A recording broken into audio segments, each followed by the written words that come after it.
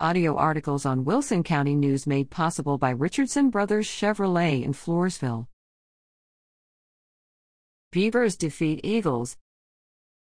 The Falls City High School Beaver varsity basketball team defeated the Stacy Eagles February 15, 59-32.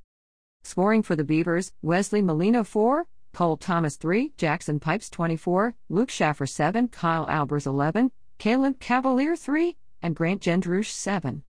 The Beavers finished the district season in third place and took on Mason in the bi-district playoffs February 21.